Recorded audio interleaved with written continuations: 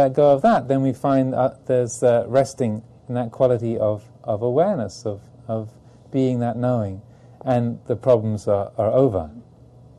So it's very frustrating to the conceptual mind, and the I-creating mind. In Pali it's called ahankara, made of I am, or mamankara, made of mine. Ahankara, mamankara. As you go, you can use that as a mantra. If you don't like Buddha as a mantra, you can go through your day going ahankara, mamankara, ahankara, mamankara, ahankara, mamankara. I am mine, this is mine, I am this. Probably has the same effect. So. But we are able to keep relinquishing, letting go, and coming back to that. So we're not trying to define what it is that knows, or make it into a person or an entity, but it's more just recognizing that there is that knowing, there is that refuge, there is that awareness. And the more that fully the heart rests in that, the more suffering ceases. We don't create problems. So we can go and do some walking meditation now for the next little while. It's about 3 now. And so, again, giving people a chance to get out and get shod and find a place to walk. So if we ring the bell, where is our bell ringer? Have we got a bell ringer for the afternoon, Sarah? Oh, there we are. Yeah. So if we ring it at about 3:40, then gives a chance for people to get out and then walk for half an hour and get back in at the end of that. And again, just to stress with the walking, and also even before you start walking, even before you get up to go and start walking, just to be sustaining this quality of continuity, of feeling the body moving, the informal period of getting up, getting out of the room, finding your shoes, finding a place to walk, competing for the best walking spot, mindfulness of competing, mindfulness of feeling like I shouldn't be competing, but I'm still competing. I'm sure Ajahn Amaro would understand feeling. So just to be knowing, staying with the feeling of knowing that, and then as you walk, even as you're walking to the place, just cultivating that sense of this is all happening within the space of our awareness. That right now, it's not like you have to get outside and then be with see the world inside your mind outside. It's already the case now, right? It's not like you have to wait till you're on your walking path and then you can find that the world is in your mind. It's already in your mind. And so to be able to keep remembering, this is sight, sound, feeling, smell, taste, touch, that which knows the flow of sankharas, the flow of perceptions and thoughts and feelings, that is not flowing anywhere. That's not going anywhere. It's just as it is.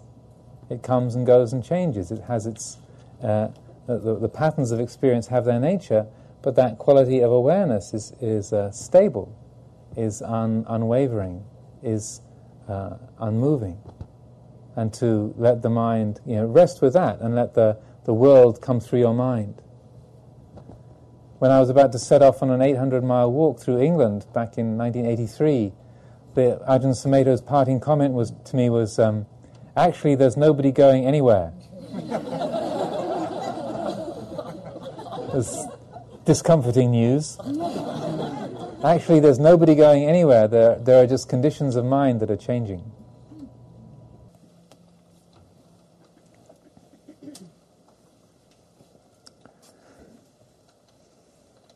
So we'll make the opportunity for the next little piece of the afternoon to be for some more questions. I thought I just would preface that time for questions and discussion with one extra little piece. Following on from what I was saying about the letting go of the sense of I and the feeling of the doer or the experiencer. Oftentimes, even when we develop the insight practice in this way, in a very extensive manner, and we can see that the sounds that we hear around are not self, or the feelings in the body are not self. Even the thoughts and memories that we have, when the insight and the quality of awareness is really acute, when there is real vijja, and that quality of knowing, you can see that these thoughts and feelings, perceptions, they really are not who and what we are. They're not self. There is an awareness of that, even though they might have written all over them, this is my memory, my idea, my feeling. And so that might all be very clear, but then we come to the issue of decision-making, choice. So, well, I can see that memory is not self and thought is not self, but somebody seems to be making some choices here. Like, who decides? Because certainly that even if a memory is empty of self, or a thought is empty of self, I can recognize that, but someone seems to be making a decision here. And so that is often a conundrum that people, or the alleged people,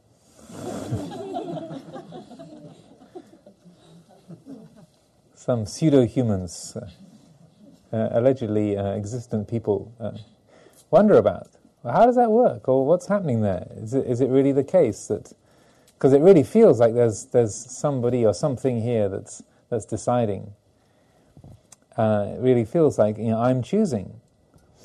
But when we look at that closely, that whole process, and again with the same kind of investigative quality, and this element of investigation, Dhammavicaya or Yoniso Manasikara, these are not things that it's not as though we need to lay aside the peace of the mind in order to engage in this kind of activity.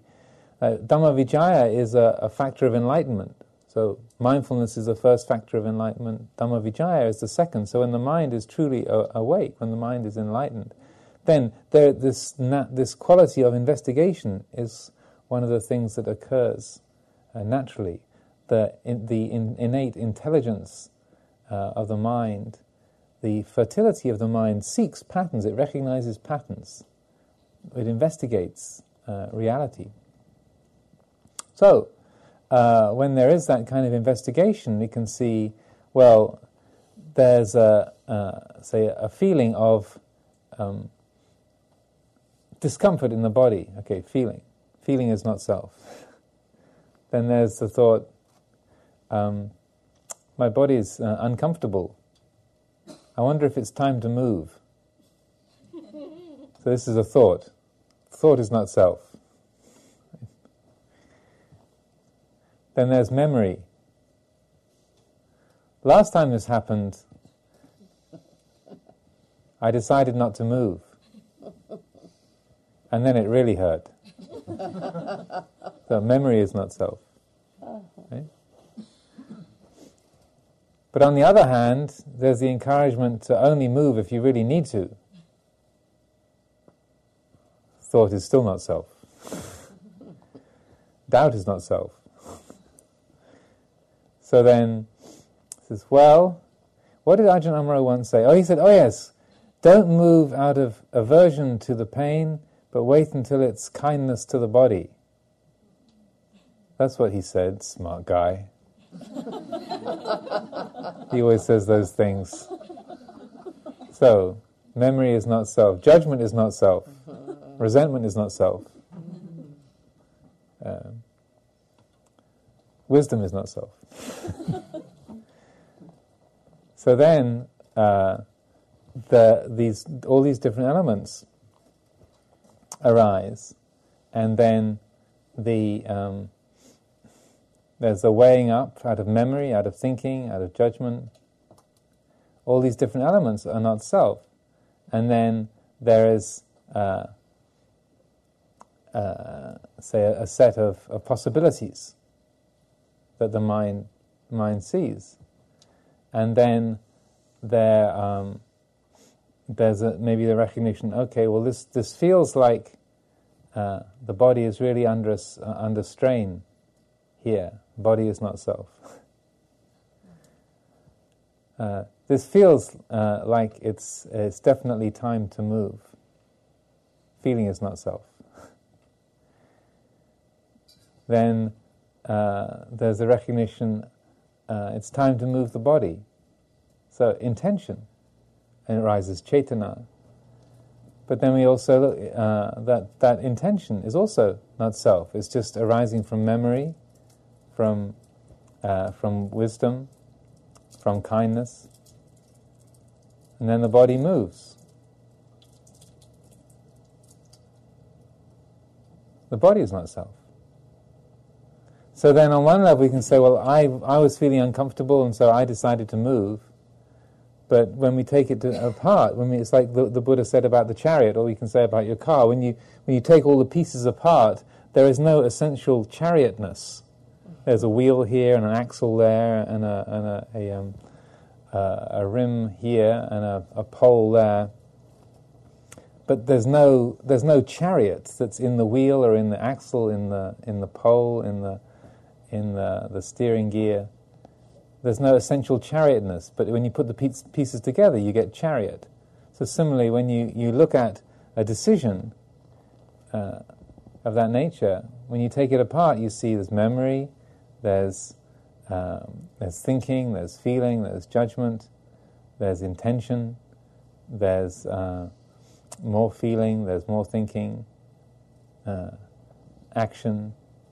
And when you take all the pieces apart, there's no self in any one of them, even though it looks from the outside like there is me making a choice.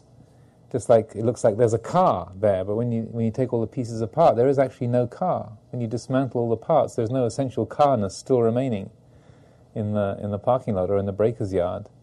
It's just the pieces separate out. So this is also, and in the spirit of Buddhist teachings always, things are not to be believed. But I would like to put this forward as something for you to investigate. Is that the case? Or is there really an essential chooser, me that is the decider who steers my life? Not just when I'm dealing with discomfort in meditation, but when I'm choosing, should I hang out with these Buddhists anymore? Should I go back to the to the church, or should I spend my 4th of July weekend in a much more enjoyable way? Was this all a waste of time? So you can choose for ourselves, judge for ourselves, and see what the truth is from our own investigation. So anyway, I just wanted to put that out as a final comment. But please, any questions or things that need clarifying? Yeah, and also if you could speak up so people can hear. Question? Well, my subjective experience is that I do have a self and that I am a person. And that really hasn't changed after 35 years or so of practice.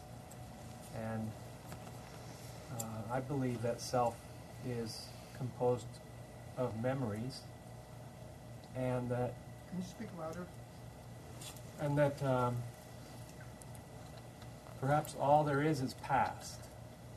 Past is the only thing that is real. And when I experience a present moment, that's automatically connected to the past. Otherwise, I wouldn't know that it's present. So all there is past. All there is self. That's my subjective experience, if I really look carefully. Mm-hmm. Who's looking? All those things, body, memories, feelings, thoughts, put them all together, and I have a subjective experience of self. Mm-hmm. That's who's looking. Yeah, well, that's your experience. So, the Buddha, he didn't put his teaching out as a philosophical position to take, but a means of examining what our experience is. And so, if that's what you find, then that's not to be negated. But you can use these kind of practices to explore, well, what is the thing here that is the owner? What characteristic does that have? How is anything owned? Not that you're looking for a verbal answer, but just exploring, well, there's this sense of I, the doer, I, the owner, but what is that I, actually? What quality does it have? Where is it? And if there's something that knows that I, what's that that's knowing the I? And then and it's not as though it's just a kind of mind game that we're playing, but what we find is the purpose of that, or what is the effect of seeing things in that way, that the sense of I and sense of self as an object, as a quality of nature, is that the experience of liberation, of freedom, as a quality of intrinsic kind of openness and ease that comes when the feeling of I is recognized as an object rather than being who and what I am, when it's seen as an attribute of nature, when the I feeling, I the meditator, I the experiencer, when it's recognized that, oh, this is just like the shape of a leaf or the wetness of the creek.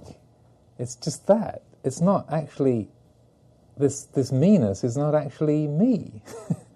At least that's what I experience, or is experienced here, is that there's a tremendous sense of, oh, how delightful.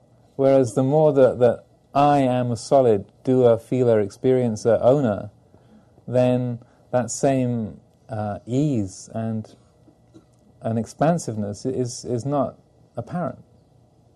But that's only the experience here. So I can't say you should be different, or what you're experiencing is all wrong. It's not. It's exactly. And so that we work with what is the actuality of our world.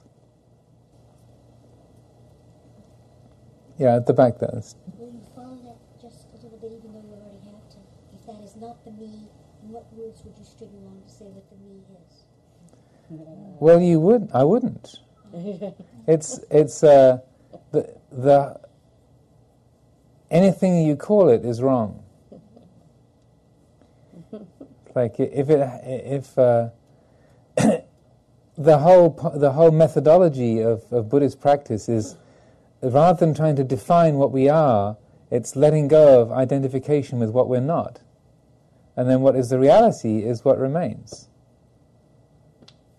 And as soon as we try to define it, put it into a packet, then it's wrong. It doesn't work. It's like you can't freeze a bubble. A soap bubble is mobile. You can't sort of, as soon as you try to hold it, pop, off it goes. Yeah, the fellow at the back. Who reincarnates? Who doesn't? You're not the first person to ask that question.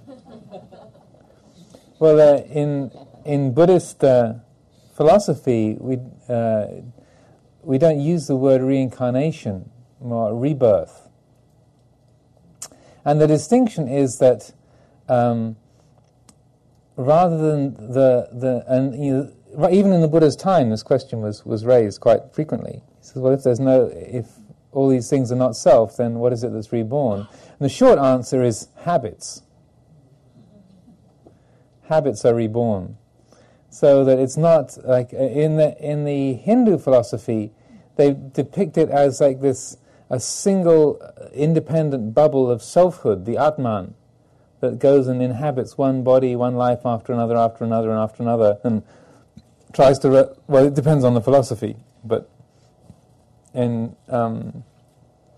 many of them, the idea is that the Atman keeps living through these different lives and different lessons are learned, till eventually the Atman is reassumed into the Godhead of Brahman.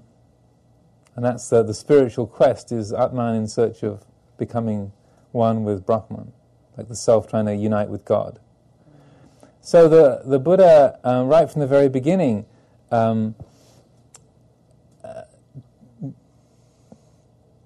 spoke in a way that didn't match that. and said, and wouldn't talk in terms of trying to define the Atman or saying the Atta, the true self, is this or that, but more saying, don't try and define the Atman, don't try and define, or think in terms of a person or an entity, a fixed entity that is the recipient of karma, but just seeing that action has its results. Action and speech has its results, so that if there is wholesome and benevolent action, it will have a pleasant result. If there's harmful and selfish action, it will have a painful result. And so that to call it an individual or call it a person, he said, it's going too far. He said, like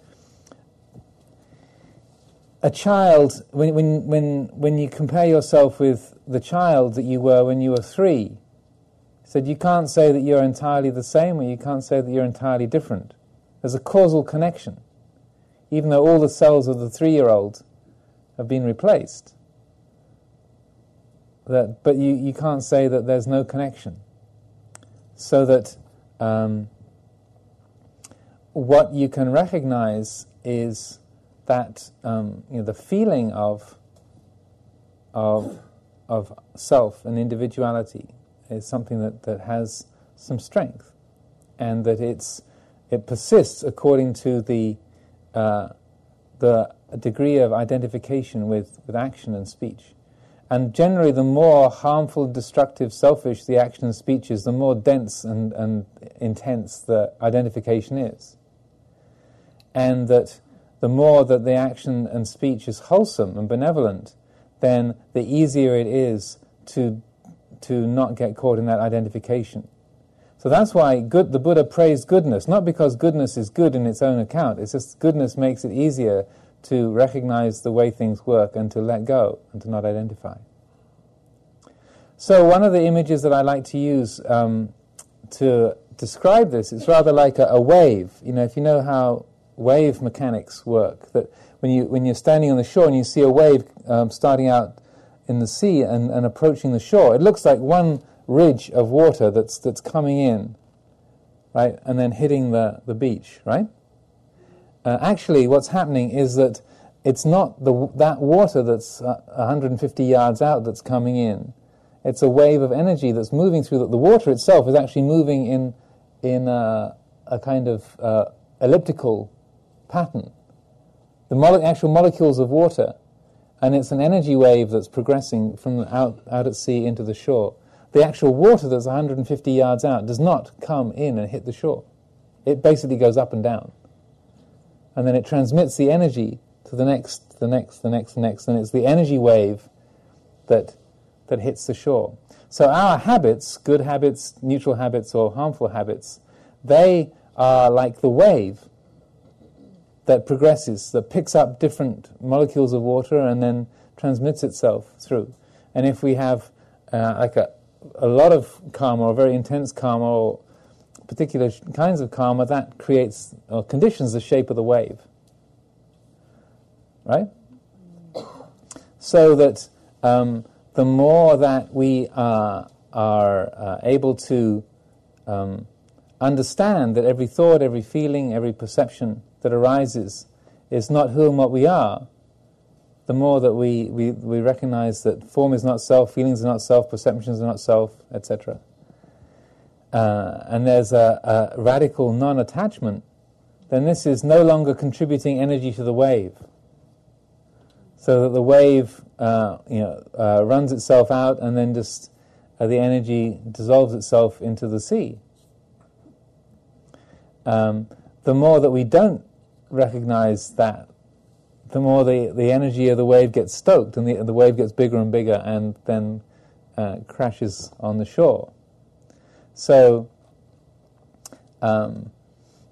when we are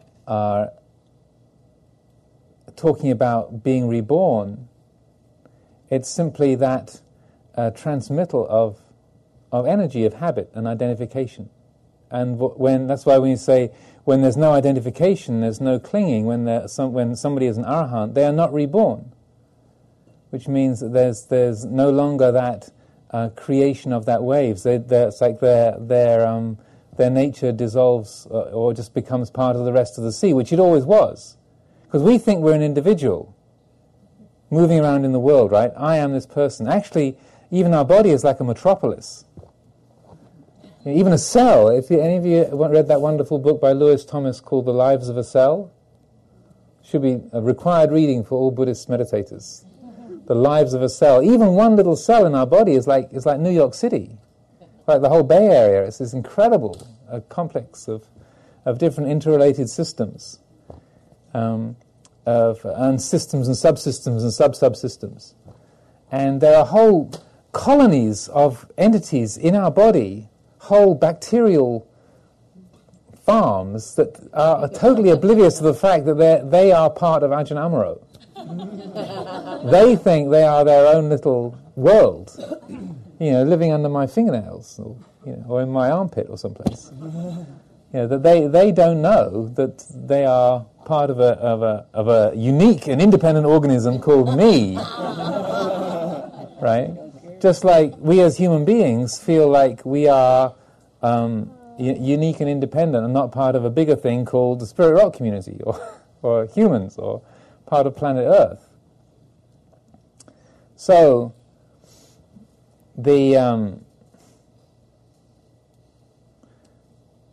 when we think about our independence, it's rather like a wave, or that feeling of like I'm an independent person, or I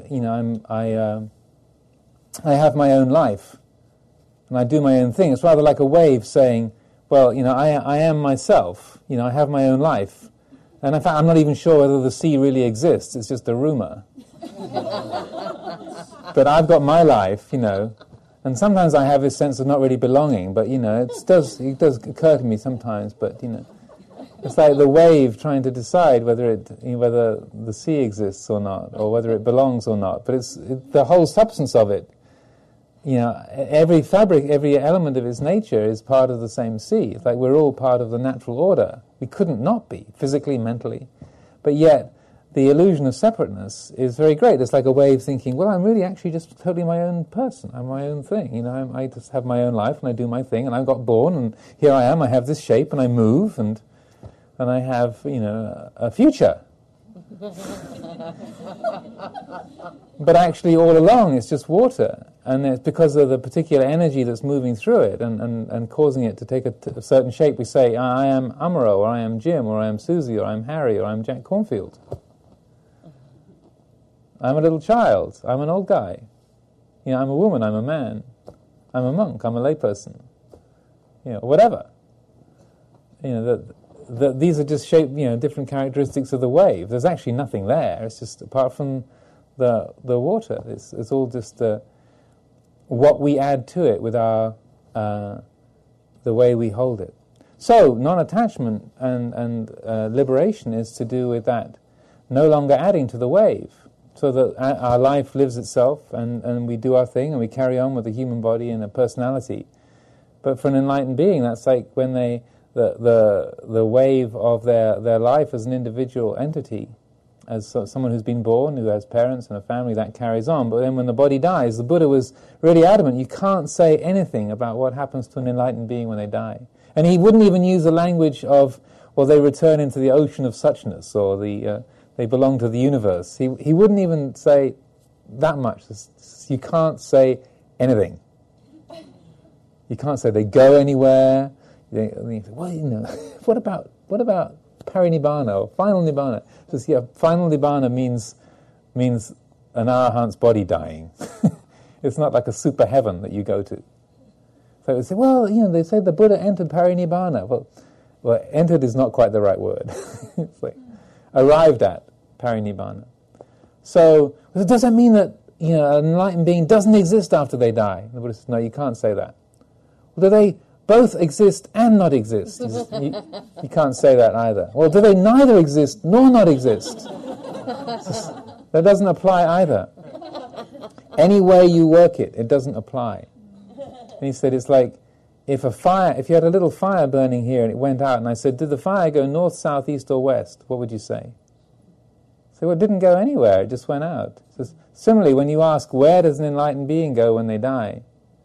It's like you put the question in such a way that presumes a reality that does not exist. Where does not apply. Reappears does not apply. You can't conceive the reality. Don't try. So what we can see in terms of rebirth is how when we are caught up in... you can see rebirth happening moment to moment, day to day. And even though we think of it across lifetimes, and bodies being born as little babies and growing up and bodies dying and so forth, we can see rebirth happening in getting born into a project, born into a new job, born into a new house, a new relationship, a new meditation practice.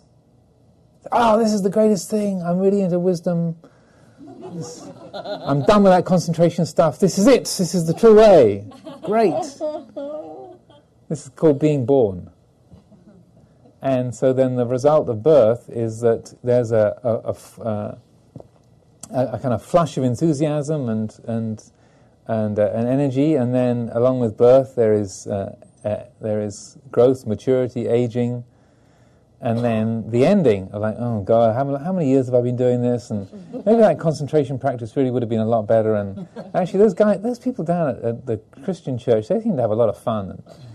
And Buddhists don't have any fun. It's just, I want to sing carols.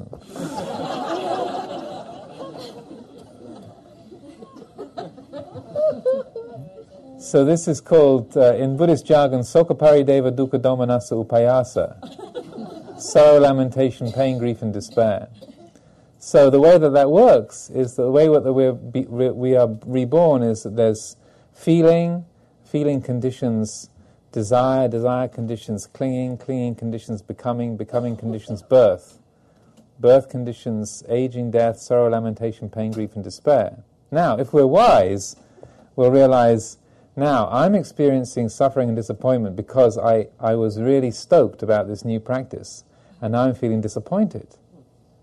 So now I've got the urge just to go and find a new practice, or a new car, or a new relationship, or a new house, or a new job, or a new state, or a new something, a new anything, because I'm feeling disappointed and incomplete. Now, maybe if I just get reborn into that next thing, I'm going to get disappointed with that. Another marriage, another job, another house, and around. This is called the cycle of rebirth, or the cycle of addiction. This is what happens if we're not wise. If we're wise, we'll say, well, I remember what happened last time. Now, this is disappointment. This is the feeling of suffering. So, how did this happen? Where did this come from? And then we track it back and we see, this is because I invested a lot. I put my heart into thinking this was going to be the thing that made me happy. So maybe this will make me happy, but if I just pick it up without clinging to it, maybe if I do get a new job, but I don't think this is going to be the solution to all my problems. Maybe it's just a new job. Maybe if I move to a new house, and if I relate to this house it's just a house. It keeps the rain out, it keeps the sun out. It's okay. It's a good enough place. It's not going to make me totally happy. It is what it is. So we feel that enjoyment of that, or we are able to live with it, but we're not investing all our hope. We're not getting born into it. We're simply picking it up and holding it. This is called liking but not wanting. We can appreciate it, but without getting caught up in it. This is living in the world without getting reborn. So then we change a job, or we stay where we are, or we experience a feeling of disappointment, and we realize, well, this is just the result of hope. Because I hoped, I experienced disappointment. Big surprise. That's the way life is. I'm not as young as I used to be. I used to be able to zoom up the mountains. Now I can't do it. No wonder. I'm not 23 anymore. Duh. This is a very difficult thing for Californians to deal with. Yeah. When you have the kind of young Buddhist group and then the 63-year-olds show up. I says, so what are you doing here? You're 63. I says, well, I kind of relate to the youth. I really feel part of this group. You're 63. This is not a young Buddhist. So you're being abusive, Ajahn. This is...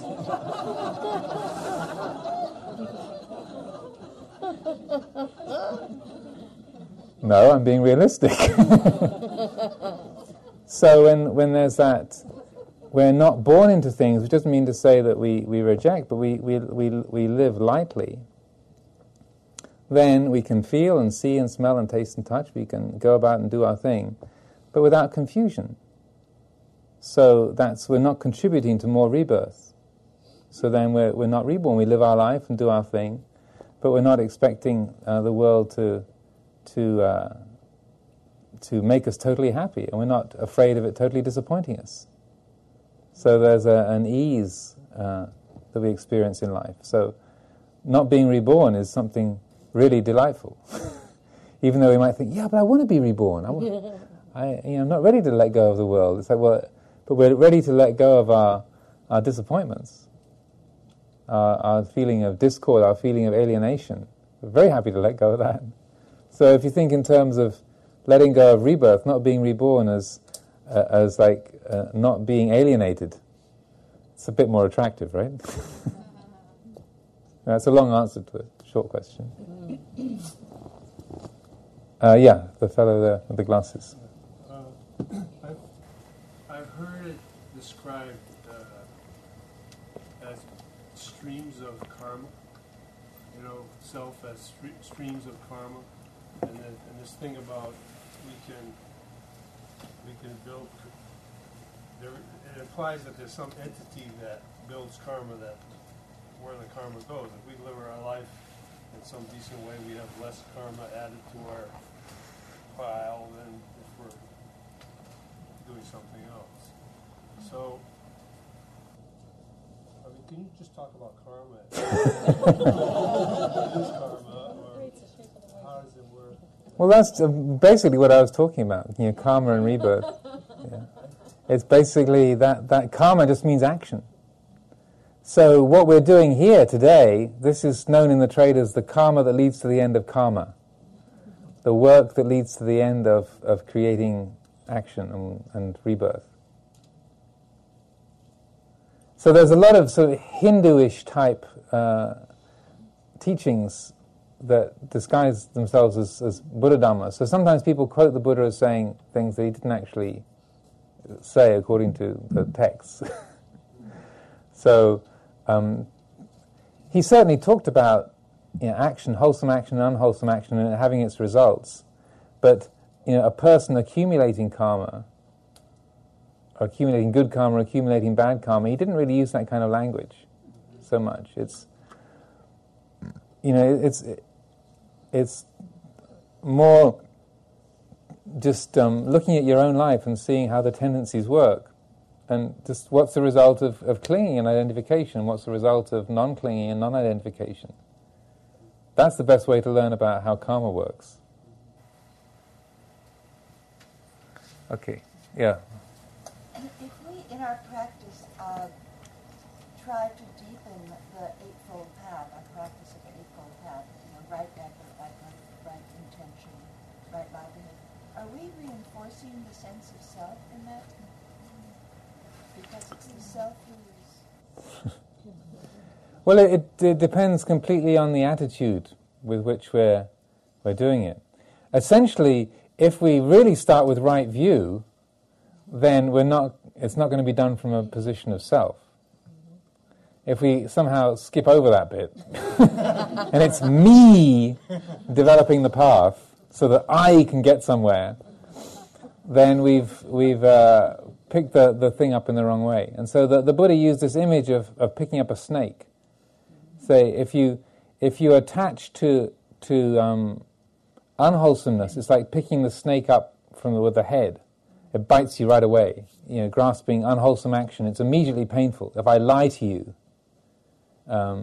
if I attack you, if I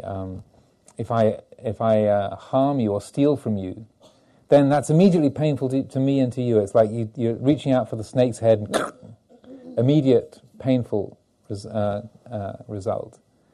Attaching to happiness or attaching to goodness is like picking up the tail of the snake. It's still the same snake. You pick it up. It's not the sharp end, but because you picked it up, then it whips around and bites you pretty soon. So the way to pick up a snake is just behind the head. You kind of reach behind the head and pick up the snake from the neck, and that way it can't bite you. So that that's the wise way to handle the snake. So any way of grasping the snake wrongly, and the snake being our life and our senses and the material world, if we don't pick it up wisely, and even if it's a spiritual practice, then it's going to be obstructive and difficult. So that's why this element of investigation, exploring yoniso manasikara, like looking at, well, what's the motivation here? Am I trying to get something? Is this because I want to become wise, or I want to become enlightened? I want to, I've got over that materialistic thing, but I still you realize I'm ambitious. I want to become the first one out of my high school, to show up my high school reunion who's enlightened. 10 years ago, I was wanting to be the first billionaire, but now I want to be the first enlightened one at the high school reunion. And so we see, well, okay, maybe becoming enlightened is a noble aspiration, but doing it to impress your old school buddies is not very skillful. I'm just kind of inflating it. No, I know, but even in the sense of being aware of the rightness of certain motions in our lives, right action, right effort, right understanding, I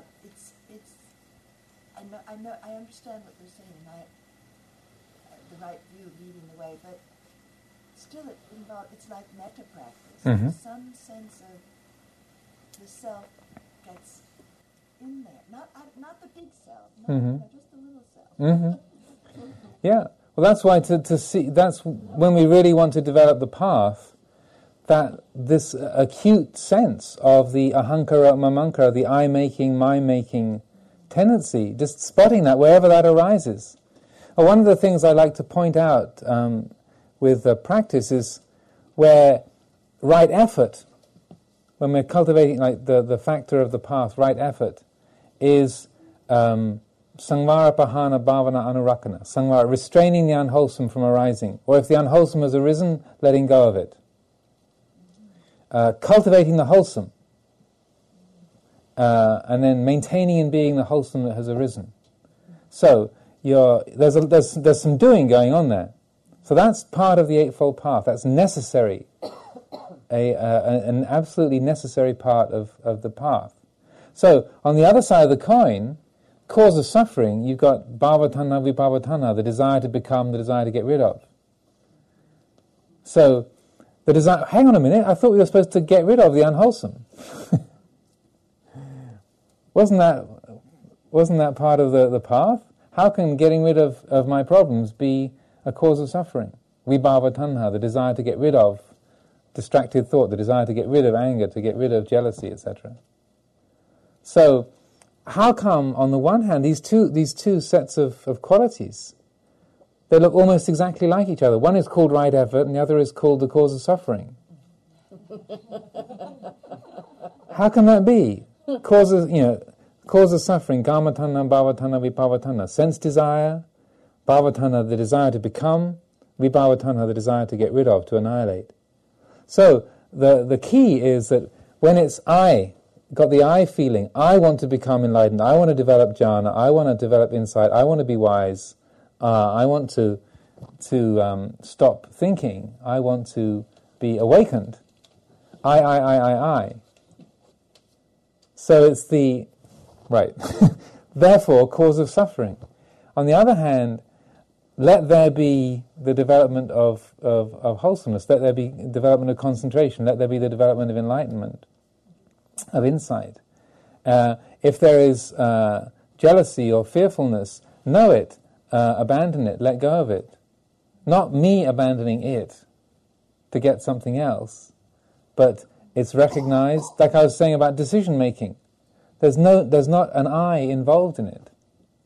So the way you can tell the difference between what is the path and what is the problem is that I sense, the feeling of me, the doer, me, the experiencer, me, the actor, me, the owner.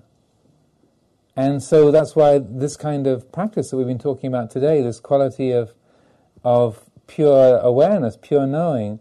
It's only when the heart is really trained to abide in that degree of unbiasedness that we can truly see the I feeling arising, because normally that's kind of locked into place. I'm the meditator, I'm going to Spirit Rock, I'm doing this day long. I'm talking to you, I'm giving a Dhamma talk. I. And if that, normally we start out from the position of that being solid, so that this development of awareness, of vidya, of knowing, is like getting right to the back wall. And so that then, as soon as there's the I am, the I do, the I want, I think, I feel, I am, that's recognized as a departure. That's the mind has been born into that I feeling. Because birth doesn't have to happen about buying a new car or getting a new job. It can just I'm concentrated, that's great. That's a birth right there. So it's right, recognizing that object being picked up and then letting go, and then that awareness returns to the back wall. Oh, I see Lisa's hand is a short one. Can you speak up? I feel like I've just gone through a lot of confusion, and just last night I started to get some clarity, and coming here has been very helpful. And my question is, why is the attachment to non-becoming more difficult to see than in becoming? Well, it isn't. It just depends on the person. It's like totally down to conditioning. It's just a perception. Yeah. That's confusing. That I just got confused with. Well, it's different for different sets of conditioning, different waves of different shapes. Right. So whereas for another, in another set of perceptions, becoming and the desire to become, the desire to get rid of, they're totally visible, but sense desire kind of, even though it seems to be larger and more glorious, it just walks straight in the front door. You're busy guarding the back door. And then some huge sense desire just waltzes right in the front and says, hi! You don't even notice it till it's sort of taken over the house. That's just kind of surfing the wave, more or less? Well, it's knowing your own character. Right. You have to know your own disposition. Do you like sweet or do you like salty? Short or long? Do you like ascetic or do you like indulgent? What's your flavour? Pistachio or raspberry ripple? Anyway, that brings us to 5 o'clock-ish. So, it's a glorious day. I sincerely hope that we are freed from more tyrants at the end of the day than we were tied to at the beginning and dominated by at the beginning. So maybe I'll just finish with the sharing of blessings, and then I think there'll probably be a few announcements, because there always are some of those things. Don't know what they are, but I'm sure there will be some. So please feel free to join in with this chant. If you know the words, just sing along.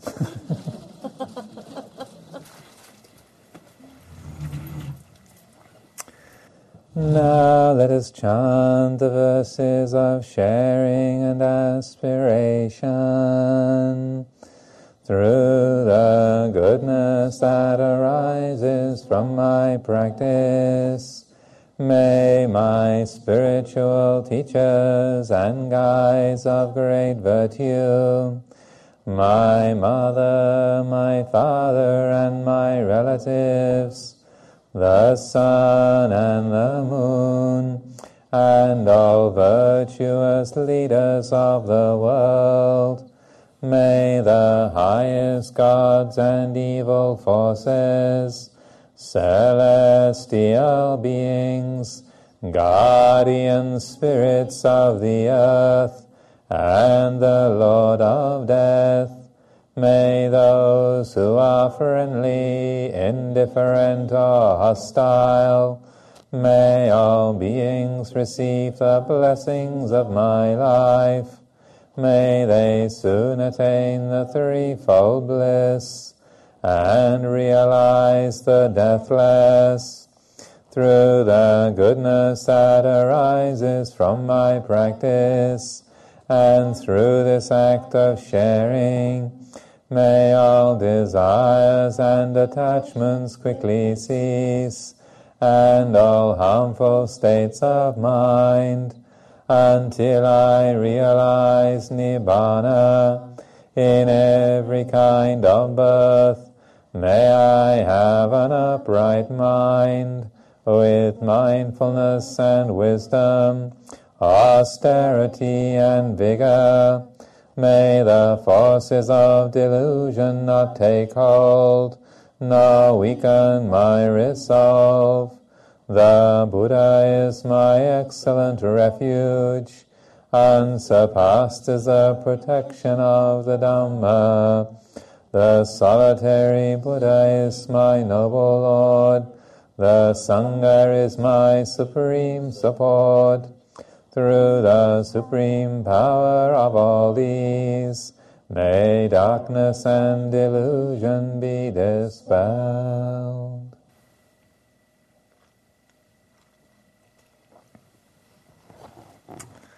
So, go well and enjoy your 4th of July holidays. Watch out for falling rockets.